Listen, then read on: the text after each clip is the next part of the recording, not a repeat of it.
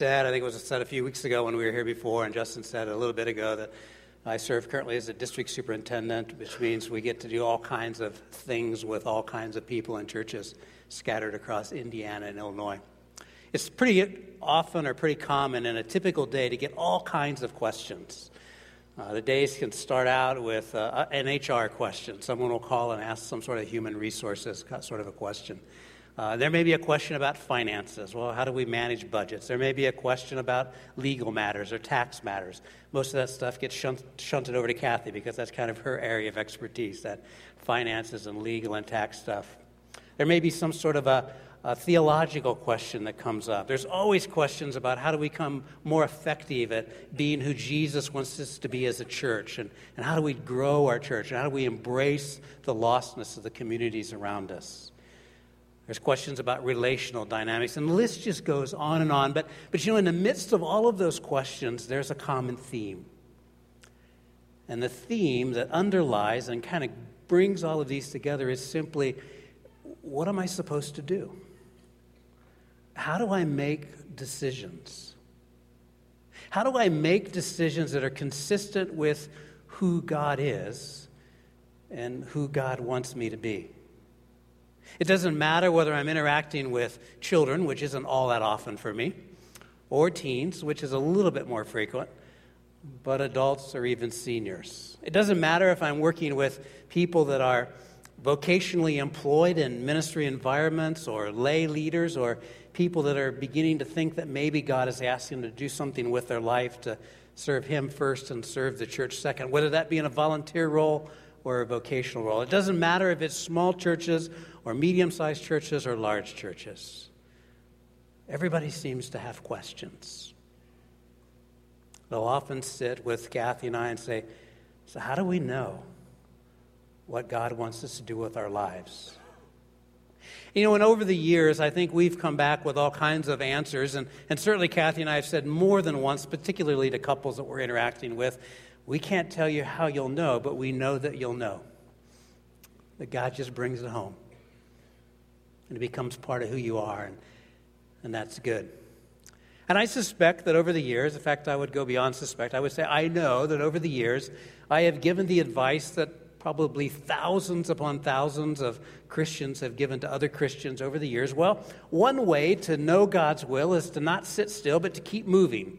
You know, a ship that isn't moving can't be steered. A horse that isn't running can't be controlled by the bridle. All of those kinds of analogies. So charge forward, look for open doors, and go through those open doors until God shuts the door, and then He'll divert you and you'll go off in another direction. And I know I've given advice like that to people. But the older I get and the longer I live this lifestyle of communion with Jesus and communion with our Father and keeping step with the Spirit, I realize that that's not exactly the best way to live our lives. I'm not saying it's totally ineffective. I just don't think it's the best. I kind of think of that as a just-in-time kind of lifestyle. Sometime back in the 70s or 80s, I think it was more in the 80s, some of the manufacturing firms in the United States began to use a just-in-time mentality of manufacturing. They found out that they didn't have to warehouse or store hundreds of thousands or even millions of dollars worth of inventory of parts for the product that they were building. But rather, if they located their factories, the final construction or assembly factories, in a place where they could bring all of the goods, all of the parts in on a daily basis with trains and trucks and whatever else they were using to transport them in, they could have a flow of parts in, and just in time, the parts would get there and they'd assemble them into the final product, and out the door it would go. Well, that's kind of how we live our lives as Christians a lot of the time. When we have an urgent need in our life, whatever it may be, an urgent question, a big decision to make, we go to God just in time. And we call our friends and we call our family around us and we say, let's pray together that God will give us an answer for this question, this challenge, this problem, this opportunity that we have in front of us. And again, there's nothing particularly wrong with that. But I think God wants to offer you something better than that. I think He wants to offer you a way to live life so that it becomes more natural. That making the big decisions isn't a just-in-time kind of an activity, but it becomes more of a lifestyle for you. It's not reactionary. Jesus prayed, Father, just as you are in me and I am in you, may they also be in us. Isn't that a great prayer? I mean, think about that. The unity, the connectiveness, the oneness of Jesus the Son and Jesus the Father. And Jesus is praying, Father, just like you and I are one, I want all of our people, all of you that are sitting here today who walk in faith with Jesus, he is praying for you and saying, I want you all to be one with me and you, Father. To live in intimacy with one another, to be together, to walk out life together. That's Jesus' desire. When vibrant and active, this kind of a lifestyle means it's God our Father, it's God the Savior. Of course, in the Alliance, we say the Savior, Sanctifier, Healer, and Coming King. It's Jesus the Son. It's God's indwelling Spirit, so enmeshed within our lives that we recognize and we understand his voice when he speaks to us. Now, when I say that, people often say, you mean God actually audibly speaks to you? Well, I've never had that happen. But there are times when I know it is God's voice in my heart, my spirit. Sometimes it comes through the written word, obviously. But I know it's God. It's those moments when I'll say something to somebody and walk away and say, wow, where did that come from? Because it's not the way I think. It wasn't premeditated. It's not the way I process information, and yet I gave an answer to someone. I made a statement to somebody. And I walk away knowing that God spoke to me and allowed me to speak those words to someone else. God wants to live in that kind of a lifestyle with you. Well, how do we get started with that? It's not like we just turn the key one day and all of a sudden we're off and running. But we do have to make a decision. We have to make a decision to enter into a lifestyle of intimacy with our Father. We listen, we obey, we grow, and then we fail. And we start all over again. And the cycle continues. The beauty is it doesn't matter where you are in your Christian walk. It doesn't matter the level of your faith. It doesn't matter how long you've been a Christian. It doesn't matter how many hours or hours or minutes you spend in the Bible or in prayer every week. You can start wherever you are and begin to deepen your relationship with God our Father and begin to listen for his voice within your spirit. You can become better at living a vibrant and an active life in step with God himself. Joshua was a man who lived this lifestyle. This is a man thrust into leadership, thrust into servanthood, serving God's people, leading God's people forward as Moses exited the scene. He faced extraordinary circumstances and challenges which required extraordinary decisions. I think it's interesting that in the opening chapter of Joshua, the very first sentence, chapter 1, verse 1, we read, and the Lord said. And then it's repeated over and over and over again throughout the entire book. God was speaking to Joshua. And Joshua was responding. In those first few verses, it says, and the Lord said, and he told Joshua 3 times, be strong and courageous. In fact, one was be strong and very courageous. God was giving Joshua instruction about his role, his life, and what he was supposed to do. And we could take a look at a variety of events in the life of Joshua, but I want to focus just on one this morning, and that's the Battle of Jericho. I mean, we've all heard of that. You've heard probably Bible study teachers and small group leaders and preachers and all sorts of different people teach or preach or talk through this story of the Battle of Jericho. In fact, I think there's even a few songs out there about it, right? But I want to take a look at that today and explore a little bit of what took place in that day or that time as they approached the city of Jericho. Remember, they just crossed over the Jordan River. A miraculous event took place. The Jordan got stopped. A little bit similar to the parting of the Red Sea when the waters parted, but this was a little bit different. They walked through. They're on the other side. They're on the plains of Jericho. They're looking towards the city of Jericho. And in chapter 5, in verse 13, we pick up where Joshua is out. Now, I don't know whether he's out looking for some solitude, a quiet time, whether he's on a reconnaissance mission, if he's out looking over the city trying to figure out, well, what's it going to look like for us to enter into battle, to take this city because God has given it to us? I don't know what he's there for. But in verse 13, we see, now when Joshua was near Jericho, he looked up and he saw a man standing in front of him with a drawn sword in his hand. And Joshua went up to him and asked, "Are you for us or are you for our enemies?" Joshua was maintaining a posture of awareness. He had other things in his mind. He had another reason to be there. We don't know exactly what it was, but suddenly, whether it was just an inner sense, whether it was a noise, whether something happened, but suddenly he looks up and he sees a man standing in front of him. And it's not just an ordinary man, but it's a man with a drawn sword. Now, for most of us, that would cause us a bit of pause. We'd probably step back a little bit. Maybe we'd even turn and run. I don't know. But Joshua didn't do that.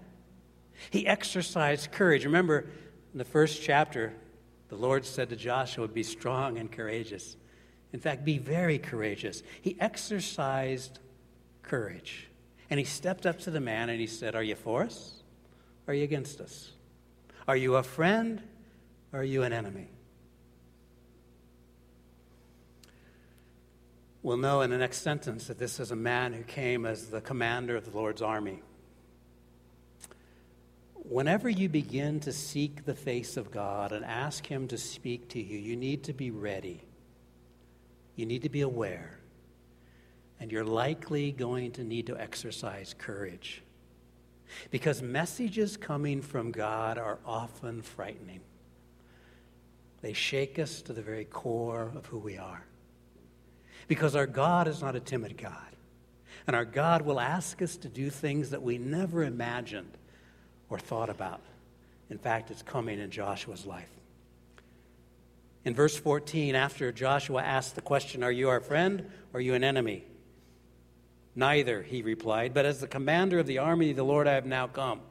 And then Joshua fell face down to the ground in reverence and asked him, "What message does my Lord have for his servant?"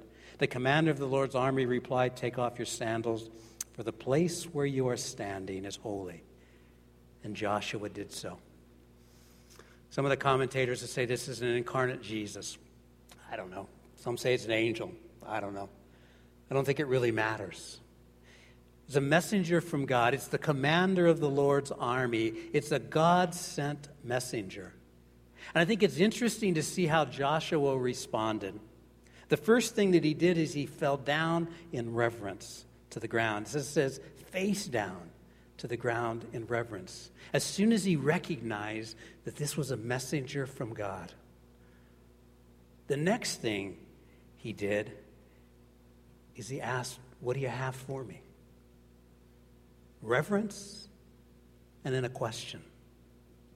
And then the commander of the Lord's army responds in an interesting way. You'd think this would be the time when he'd come out would be something very astute, very, very important, very significant. What does he say? "Hey, Joshua, take your shoes off." Why? Because this is a holy place. You see, whenever we seek God's face, when we invite him into our lives, when we begin to enjoy a sense of intimacy with him, and we expect him to answer us as we interact with him, it becomes a holy space. It becomes a holy time. It becomes holy ground. Joshua recognized this. And he did exactly as the commander told him. But then comes the instruction. Then comes the word of the Lord, or the word from the Lord, whichever way you want to look at it. At the beginning of chapter 6, there's just one quick statement about the city of Jericho. Now, Jericho was tightly shut up because of the Israelites. No one went out, no one came in. But then the word of instruction. Then the Lord said to Joshua, "See, I have delivered Jericho into your hands, along with its king and its fighting men." Nothing's happened yet. And yet the Lord says, "Joshua, don't worry about it. The city is yours." Verse 3 of chapter 6, he says, march around this city once with all the armed men. Do this for 6 days. Have the 7 priests carry trumpets of ram's horns in front of the ark. On the 7th day, march around the city 7 times with the priests blowing the trumpets. When you hear them sound a long blast on the trumpets, have all the people give a loud shout, and then the wall of the city will collapse, and the people will go up, every man straight in. Now, let's be honest. Isn't this a crazy, out-of-the-box plan? I mean, this is nuts, right? Think about it. God has said, I've given you this land. This is to be your land. You're going to have to conquer some cities along the way. You're going to have to conquer some people along the way. Sounds a little harsh, but it's the Father's plan. So they get to the first city that they have to overtake, and God says to Joshua, no, I don't want you to go to war. I don't want you to enter into a battle. I want you to take all of the people, and I want you to march around the city for 6 days, carrying the ark, some of the priests carrying the ark, other priests blowing on the ram's horns, and all of the armed men, with all of the people, it says, traverse the city 6 days in a row. And then on the 7th day, I want you to do it 7 times, and then right at the end, I want the priests, the ram's horns, to blow the horns. And when that happens, I want everybody to shout. And then the walls are going to come down, and then you can just walk into the city because it's yours. Now think about that. Would you believe that if God told you to do that? That's crazy. It's way outside of the norm. And yet whenever we begin to lean into our God and ask Him to speak to us and reveal to us His will, and when we begin to sync our hearts with His and understand what His mind is, what His plan is, often He will ask us to do things that don't make a lot of sense, at least from a human perspective. But Joshua was connected with God 3 or 4 times. I guess 4 times in Joshua up to this place. In the passage we read, and the Lord said to Joshua, the Lord spoke to Joshua. And so what does Joshua do? Chapter 6, verse 6, so Joshua, son of Nun, called the priests and said to them, take up the ark of the covenant of the Lord and have 7 priests carry the trumpets in front of it. Let's get ready to go. He followed through wholeheartedly. He didn't hesitate. He didn't back away. He said, this is what we're supposed to do. And then the beginning of verse 7, and he ordered the people advance. It's interesting, in my Bible anyways, advance is a capital A with an exclamation point at the end of it. We look at that and we say it's a leader leading, right? Advance, let's take this city in the way that God told us to. My question is it really a leader leading or is it a follower following? I think it's a follower following. A follower of God following God's instructions. Far more effective than just a leader leading, as long as it's the right person that we're following. Verses 8 to 20, I'm not going to read it. Implementation. The process starts. They begin to move around the city. They do the 6 circles. They get to the 7th, and of course we know what happens at the end. But imagine with me for just a few moments what that must have been like for all of the people that were walking around the city. 6 days. With a steadfastness, they circled the city for 6 days. They get to the 7th day.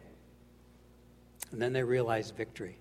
You know, chapter 4 and verse 13, it says there were 40,000 battle-ready warriors. Now, I don't know if any of you have been around battle-ready warriors. Some of us guys think we are all the time, even though we're not, But can you imagine what they were thinking? From the privates to the lieutenants to the captains to the colonels to the generals. I got to believe that they were walking around the city going, come on, Joshua, just turn us loose. We've got this. We're ready. We'll take the city. What is this foolishness that we're walking around the outside of the city listening to horns and walking and maybe praying? I don't know what we're doing, but Joshua, just let us loose. We'll take this place. It won't even be a big battle. We're ready. We're anxious. We're hungry for this. Just let us go. But Joshua said no. Why? Because he was absolutely convinced that the best plan of action was to do exactly what his father told him to do, to follow his father's instructions, his father's voice. You see, the people, particularly these soldiers, I believed were absolutely convinced that victory was theirs. It was theirs. It just came in an unexpected way. Victory was achieved. God was glorified. But it was delivered in God fashion, not man fashion. A significant difference. An extraordinary plan, an extraordinary outcome. I was reading through this a number of years ago, and all of a sudden it hit me. This was never done before. No one had ever captured a city in the same way as God instructed Joshua to lead the children of Israel to capture this city. There were no books to read. There were no plans to follow. There were no examples to study or examine. They were all on their own. They just had to do whatever God told them to do. And there are times in our lives when the same thing will happen to us. There are times when we will have to do things that no one has ever done before. Now, most of us love reproducible models. We love to see where someone else has tried things and they've been effective and it's been successful. And so we go grab that and we transplant it into our environment and we do the same thing. It's kind of what the programmatic side of church is. Again, nothing particularly wrong with that. And lots of great and wonderful and good and God-honoring things have happened and lots of lives have been changed. But never be afraid, or I encourage you to not be afraid, to once in a while, as God speaks, when he speaks, try the things that no one else has ever done. The other thing I find extraordinary about this is it was never done again. At least it's not recorded in Scripture. I mean, wouldn't you think that since this was a pretty successful campaign to take this city, and no one was really injured on the Israelite side of the equation, that they would do the same thing in the following cities? But they didn't. They engaged in more traditional battles. Why? Because God chose this time, this method, this point, and said, this is what I want to happen. Imagine if a victory like that took place in our society today. Seminars would be given, books would be written, made-for-TV movies would be produced. I mean, it'd be all over, right? This is the way you do church. One time. There will be times in your life when God says, I want you to do this. And it's only one time. I'm going to allow you to do it this way. Don't be discouraged by that, but be encouraged. Lean into Jesus. Trust him in the process. I want to live like this. I suspect a lot of you do too. Kind of living on the edge. Leaning into God, listening to him, understanding what he's saying, and then moving forward in ways that may seem a little odd or out of step with tradition, but certainly are in step with exactly who he is. Well, how do we get started with that? You know, as I said before, you can get started, but we're going to start and fail and start and fail.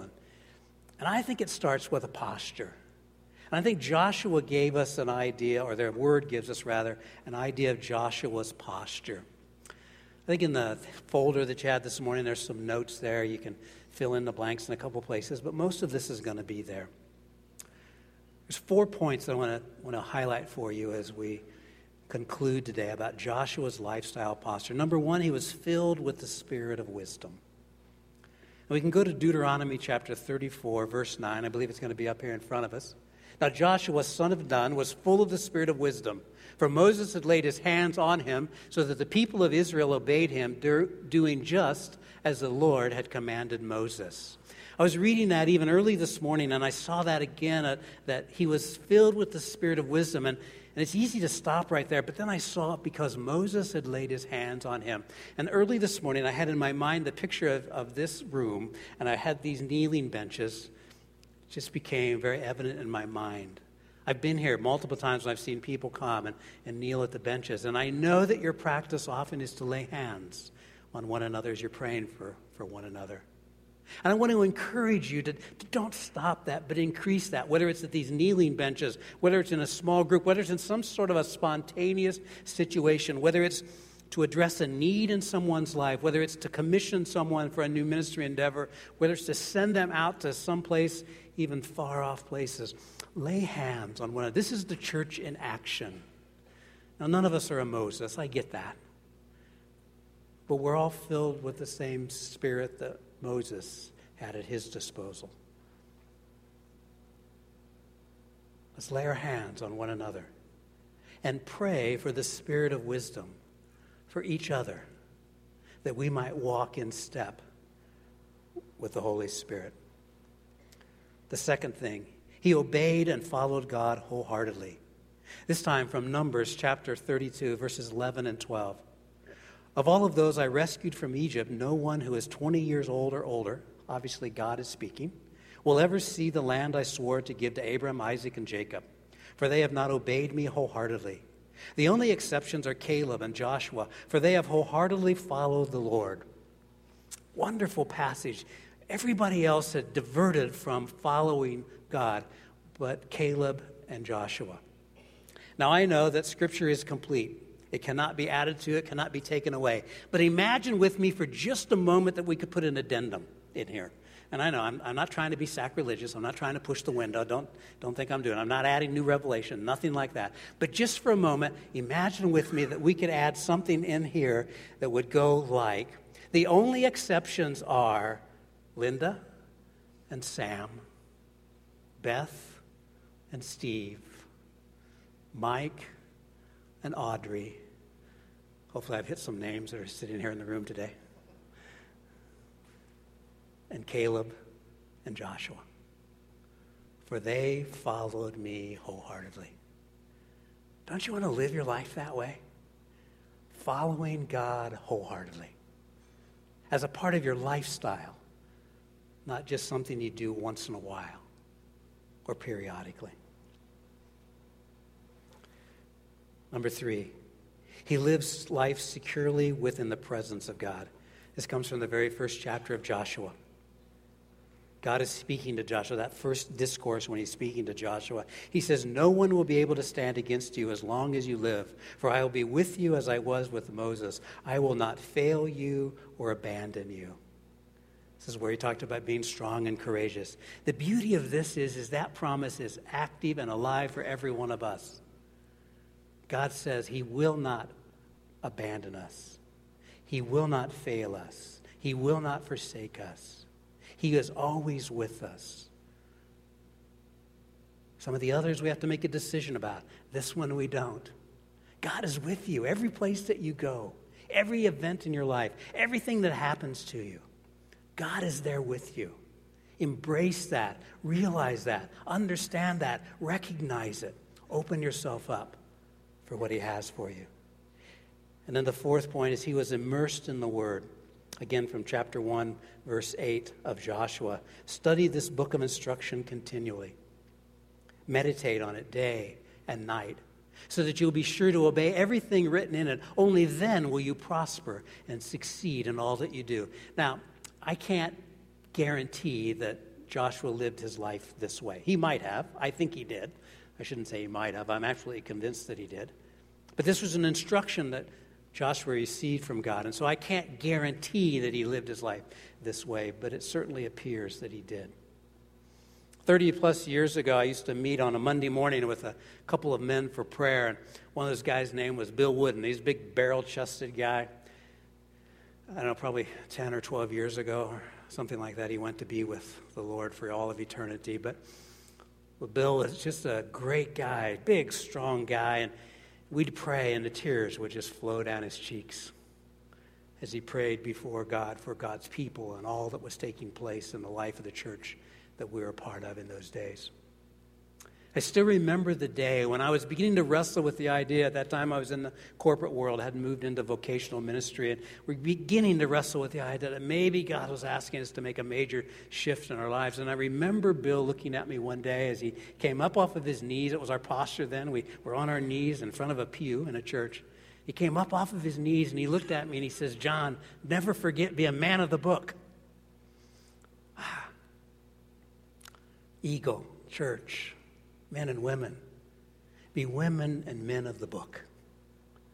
Immerse yourself in it on a daily basis and allow the living word to shape and mold the innermost parts of your character and your being. Joshua was a man who was filled with the spirit of wisdom, who chose obedience and following the will of God. I could probably add the voice of God. Who knew the word of God, who lived life securely within the presence of God. That was his lifestyle posture. Joshua is a man that when God showed up, Joshua recognized him. When God spoke, Joshua heard and understood him. When God directed, Joshua believed, trusted, and obeyed him. That's the posture of the lifestyle of Joshua that enabled him to make extraordinarily important decisions in the midst of extraordinary times, when challenges and problems and opportunities were presented to him. I encourage you to lean into that kind of a lifestyle. Making extraordinary God-led decisions requires living lives that mirror the lifestyle of Joshua. I encourage you to settle for nothing less than a lifestyle of intimacy with your God. And as you decide to follow him wholeheartedly, no matter what comes in life, distance yourself from the reactionary, just-in-time style of relationship with our God. Embrace an ongoing, growing, intimate lifestyle of interaction with him. The decisions that come in life will still be tough. They'll still be hard. But you'll find solutions and answers in a different way. And I'm absolutely sure there'll be a sense of inner peace that precedes the decision and as well surrounds the decision as he forms it within your spirit. Father, we want to thank you for the wonder of who you are and the reality that you want to be involved in our lives. Well, I pray for the people of Eagle that you would continue to mold them into your image. And the Father, you would continue to offer yourself to them as a partner in life, willing to walk out every step, every moment, every aspect. Father, may the people of Eagle be people who hear, understand, obey, and embrace the instructions, the answers to questions that you provide for them. Father, thank you for meeting us here today. As always, we bow before you with power and authority in Christ Jesus' name. Amen.